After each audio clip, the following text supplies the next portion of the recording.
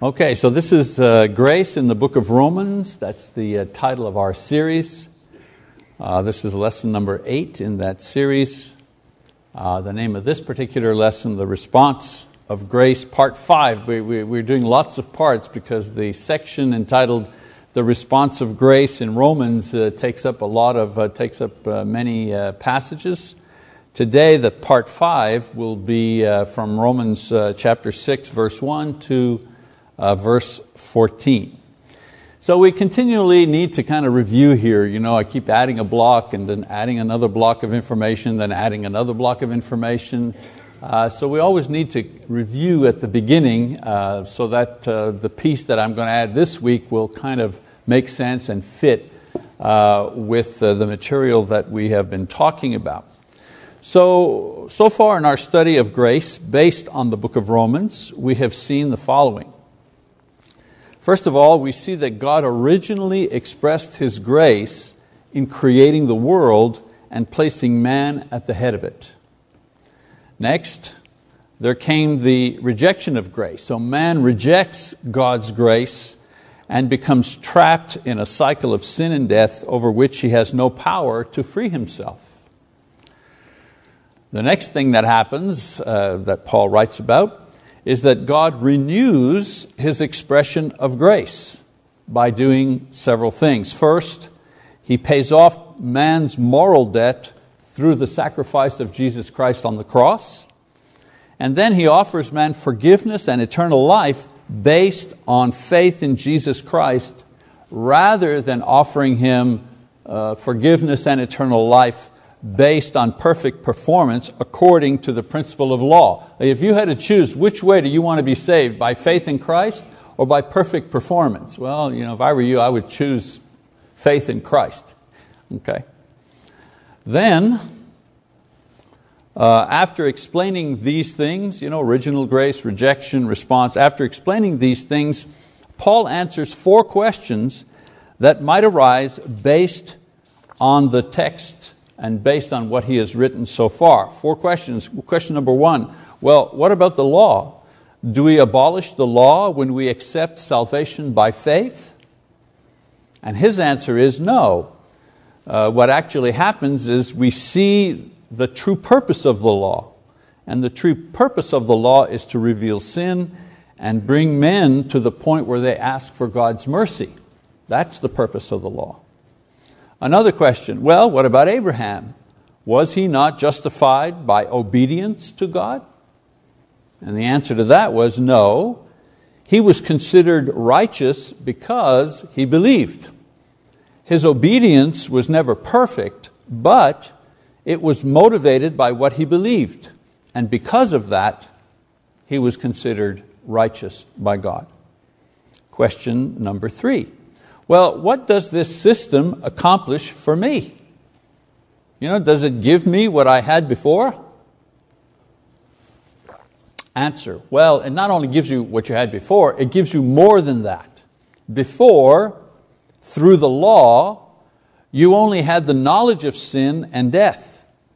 And through the prophets, you had a promise of hope in the future. That's what you had before.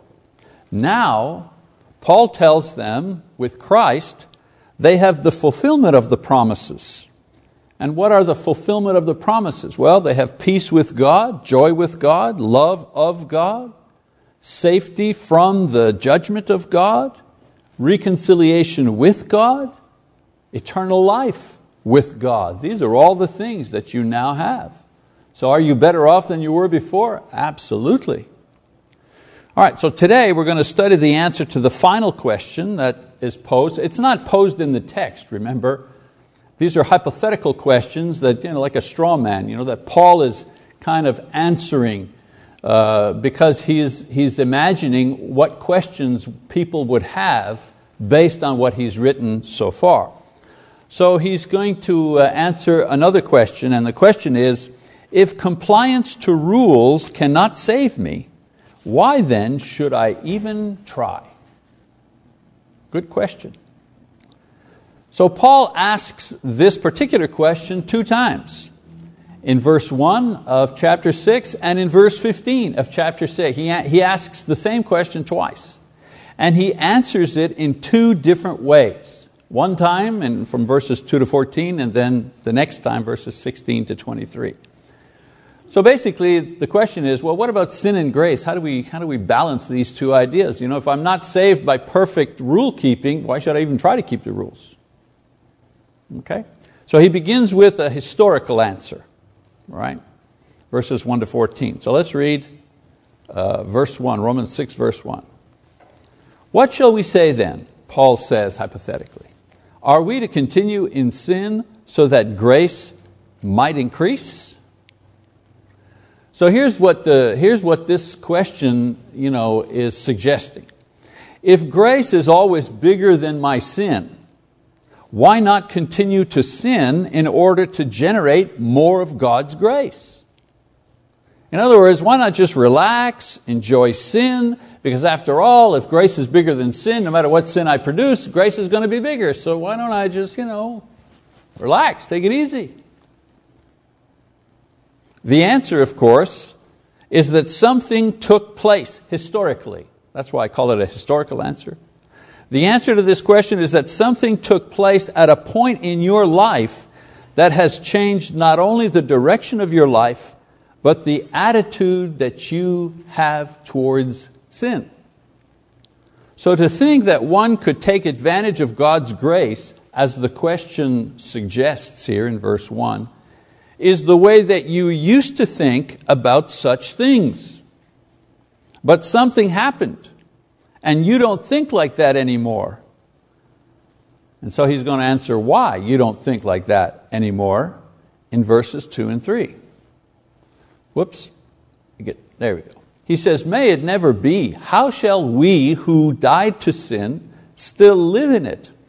Or do you not know that all of us who have been baptized into Christ Jesus have been baptized into His death?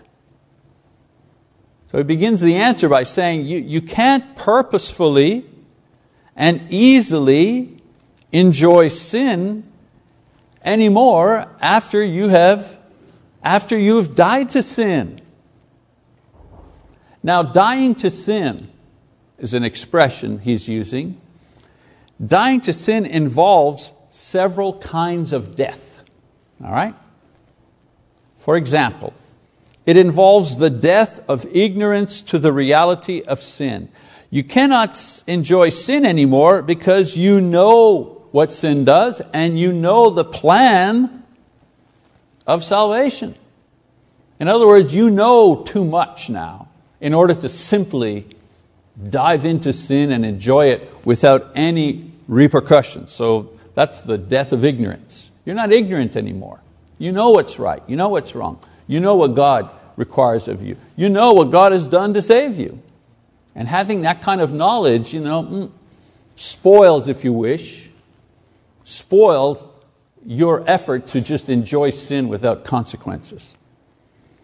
Then there's the death of enjoyment of sin. You have the knowledge of the gospel. You know that God is present. This is why people are reluctant to hear the gospel or talk about the Bible. It'll ruin their appetite for sin. Number one reason, you want to share the gospel with somebody, you want to talk about religious things, or you want to share your faith with that person, and they're like, oof. It's not that they're afraid of a theological discussion. It's not that they're, so ignorant that they can't, absorb some sort of information about religious ideas.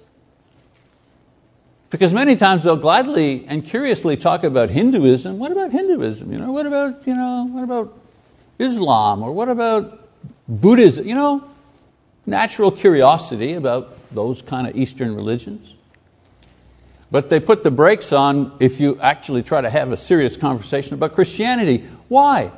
Because people, they know intuitively that the minute you begin talking about Christianity, you're going to have to talk about sin, their sin. And at some point, dealing with their sin. And people don't even want to go down that road.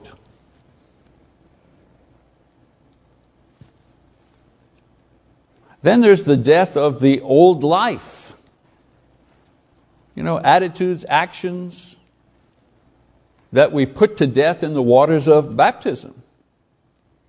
When Paul is saying you were baptized into, it means you were baptized into, means into a relationship with Christ. Those who are baptized into Christ is a way of saying you now have a connection with Christ established through your baptism. It can also mean a baptism motivated by and in relationship to what Jesus said and what He did and what He promised. And it also means, as Paul says, a baptism into or in relationship to His death. His death secures a payment for our sins. It purchases atonement to God for our imperfection.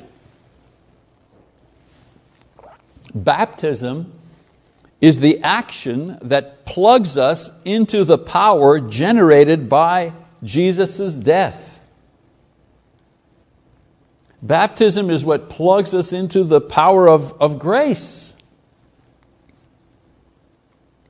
So at baptism, God puts Christ between us and our old lives. This is why we can't enjoy it like we used to enjoy it when we were sinners, when we were oblivious to Christ. Now Christ, He's in the way. It's like your mother going with you on your first date. You're not going to try anything. You're my mom there, right? Or if your mom is there when all your buddies come over and you guys are down in the playroom, playing video games, and your mom says, "Oh, I like video games too," and "Can I play?" And "Yeah, sure, Mom," but the boys are not going to be talking about what the boys are talking about, right? Why? Well, my mom is there. That's not a perfect example, obviously, but it's like that. Christ is there.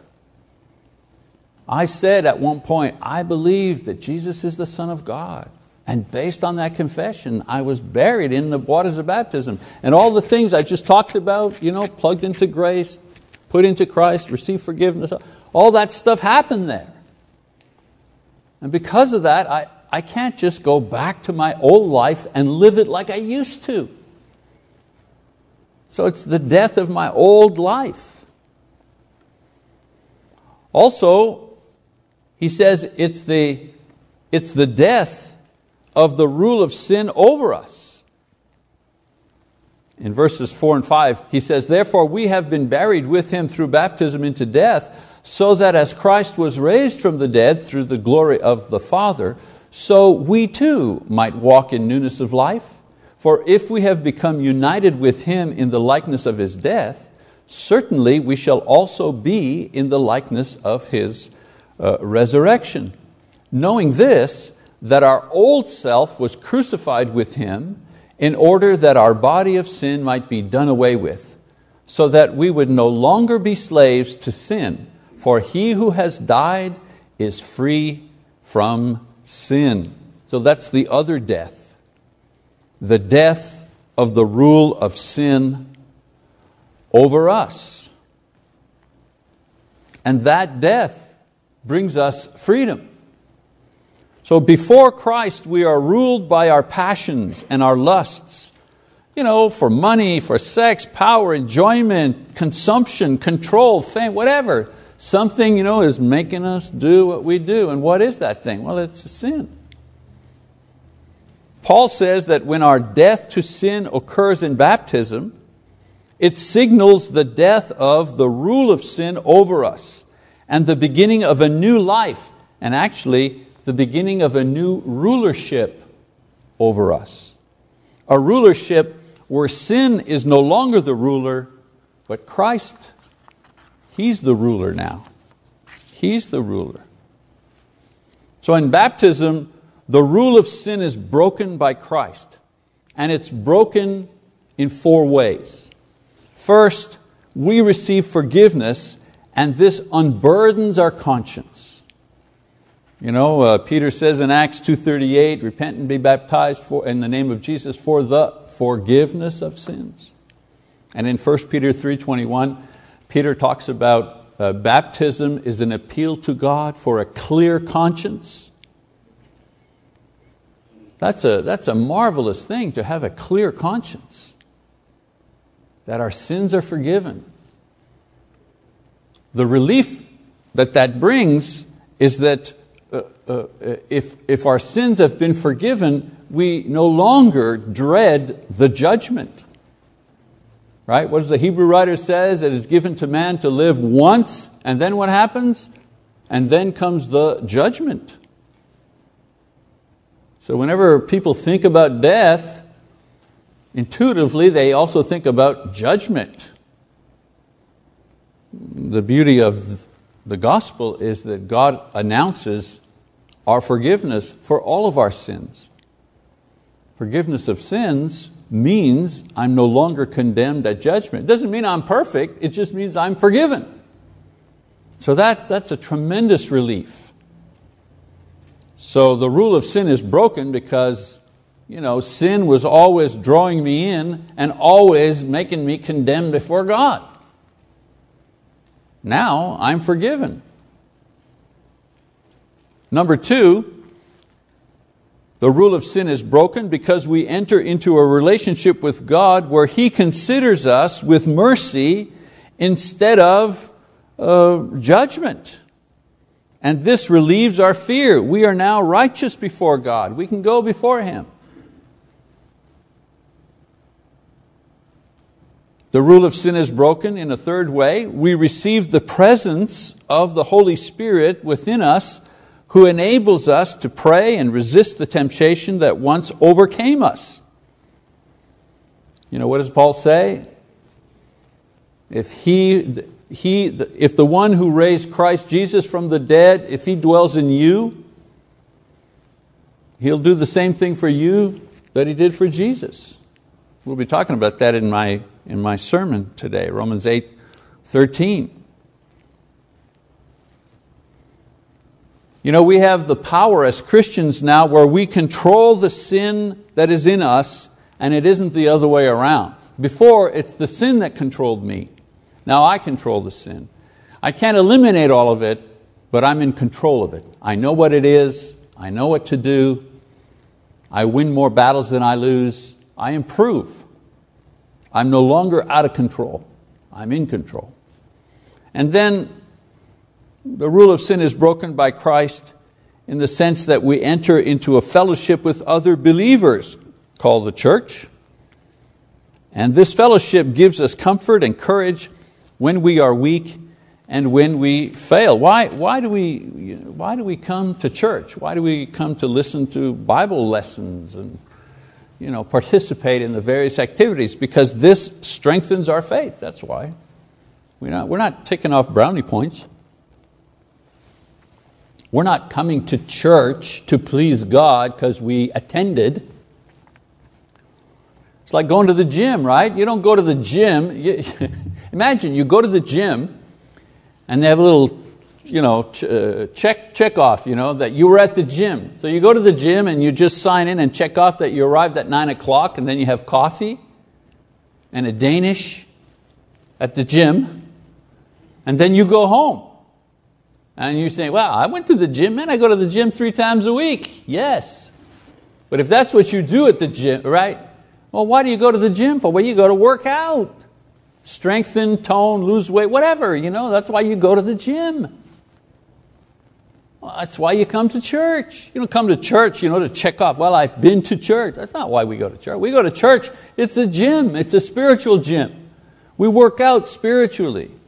We learn, we teach, we share, we work, we serve, we praise, we pray, we adore.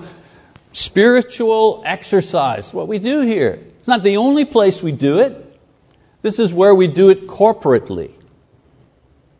Just like if you work out, you might go to the gym a couple of times a week. Doesn't mean you do nothing else. Maybe when you're at home, you stretch, or maybe you take a run after work. It's the same thing. This isn't the only spiritual exercise, it's the corporate one.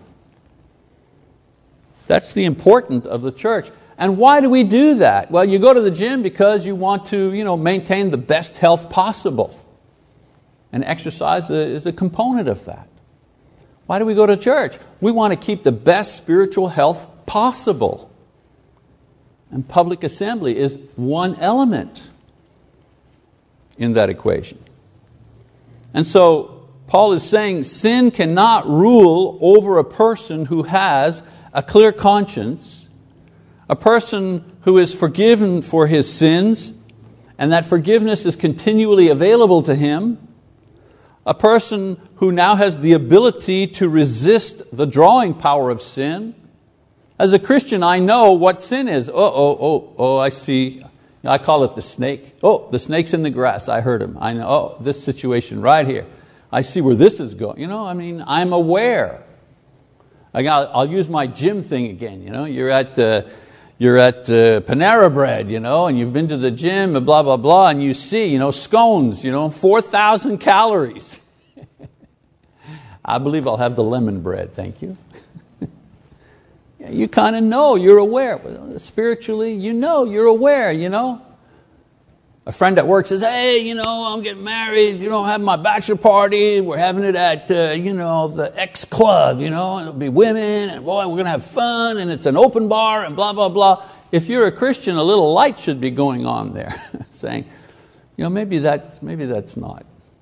Maybe that's 4,000 calories,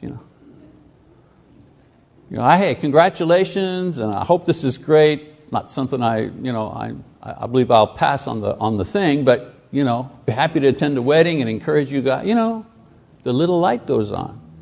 When I was enthralled by sin, it was like, all right, can I get there early?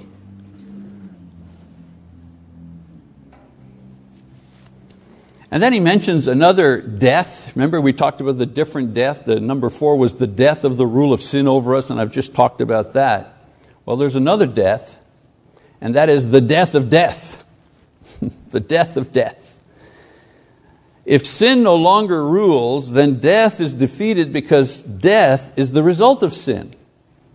It is the punishment for those who are found guilty of sin. When one is pardoned for sin, then the punishment is excused. So here we speak of the death or the suffering of the soul for eternity. When I say, or when Paul says the death of death, he's talking about spiritual death. So let's read verse 8 and 9, what he says. Now, if we have died with Christ, remember, dying with Christ, that's the baptism. That's how we die with Christ. Okay. So he says, if we have died with Christ, we believe that we shall also live with Him, knowing that Christ, having been raised from the dead, is never to die again. Death it no longer is master over him. So Paul is saying, if our death is like Christ, in other words, in baptism we die, then he says our resurrection will also resemble Christ's, in that it will be to an eternal life, because death will no longer be present. I mean, we're going to suffer physical death now because our bodies are full of sin.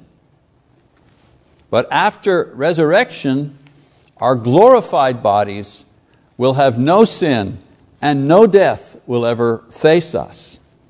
He goes on to explain, for the death that He died to sin once for all. In other words, He paid the price for all of our sins, and He did that just once. No need to do that again. But the life that He lives to God. So He died for our sins, but the life He lives in relationship to God. Even so, consider yourselves to be dead to sin, but alive to God in Christ Jesus. So here he summarizes the matter. The death that Christ died, He died in relationship to sin, as I mentioned before.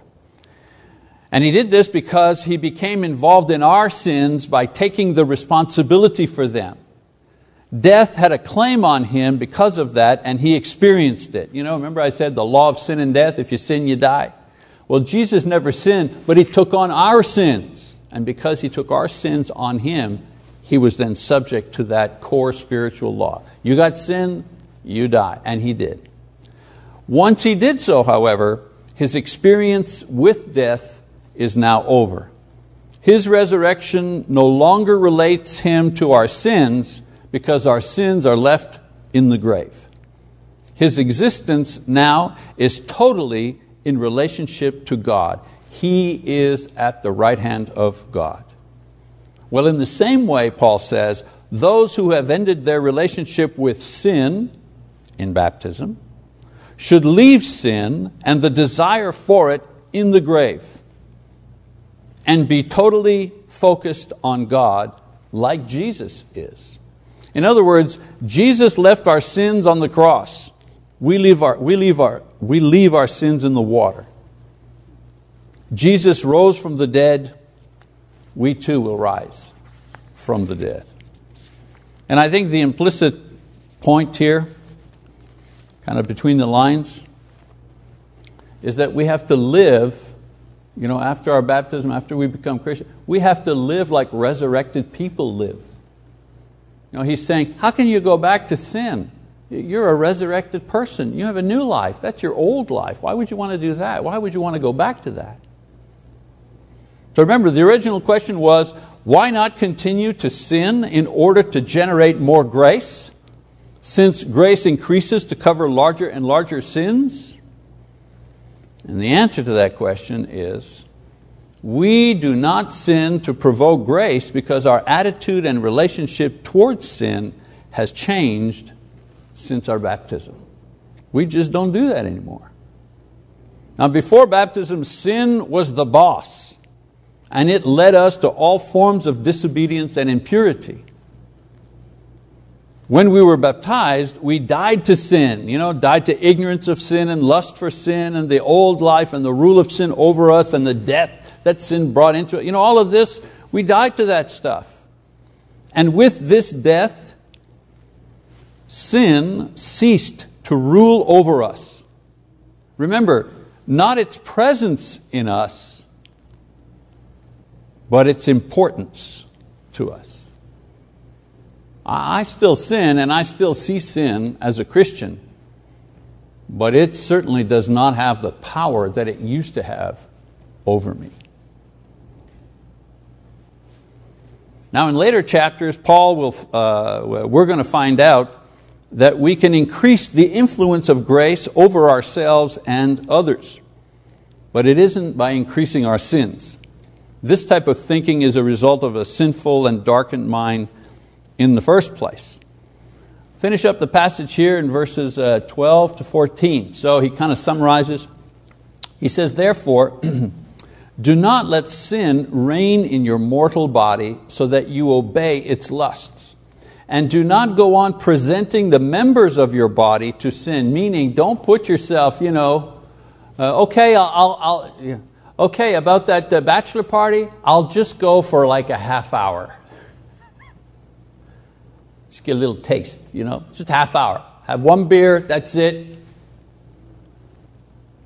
That's presenting your members. That's kind of saying, here I am, take me. Take your best shot, sin.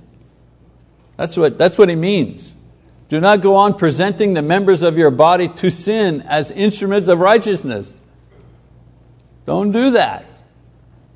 But present yourselves to God as those alive from the dead, and your members, that's your body, your mind, your members as instruments of righteousness to God. For sin shall not be master over you, for you are not under law but under grace.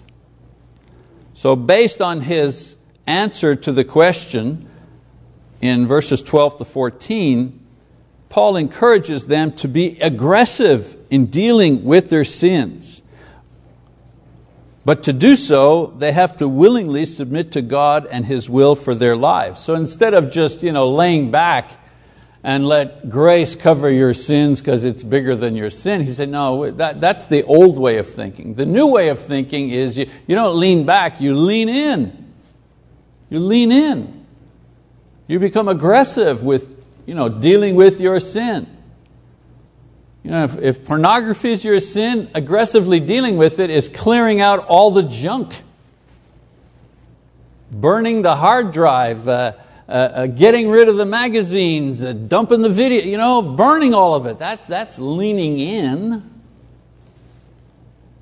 You ever see movies about people who are serious alcoholics or something like that? There's always a scene where the wife, or if she's the one, the husband, they're going through the house, and what are they looking for? They're looking for where all the booze is hidden. Under the sink and inside the toilet bowl thing, the water closet, and in the garage, and they get rid of all the things. Or if you're a smoker, get rid of all the just in case cigarette. Lean in. That's what he's saying. Get aggressive with it. Before you were a Christian, getting aggressive with it wasn't helping you much because you didn't have the power to deal with it. You didn't have the gospel, didn't have the Spirit, you didn't have a clear mind. But now you've got all of this on your side, so get aggressive. That's the attitude. And yes, you may fail. Yes, you may fail. And when we do, the grace of God is there. So I want to tackle it because I know even if I fail from here, God will help me. It's always the same idea. I strive to be perfect. I strive to be perfect. I do. There's nothing wrong with that. I strive to do things the way God wants me to do. But I always have the comfort of knowing that I'm not judged by that. I'm judged because I have faith. And it just keeps going around. My faith pushes me to strive. And as I grow in Christ, I gain confidence. And as I gain confidence, I push harder to strive. The grace of God working in me. All right, so next time we're going to look at the second answer. Remember I said he asked this question twice? He's going to ask the question again in verse 15, and he's going to give a whole other answer to it in the following verses. And that should finish that particular section. So that's it for this time. I don't want to begin that because it'll be too long. We'll run out of time before I can do it. All right, so that's our class for this week. Thank you very much for your attention.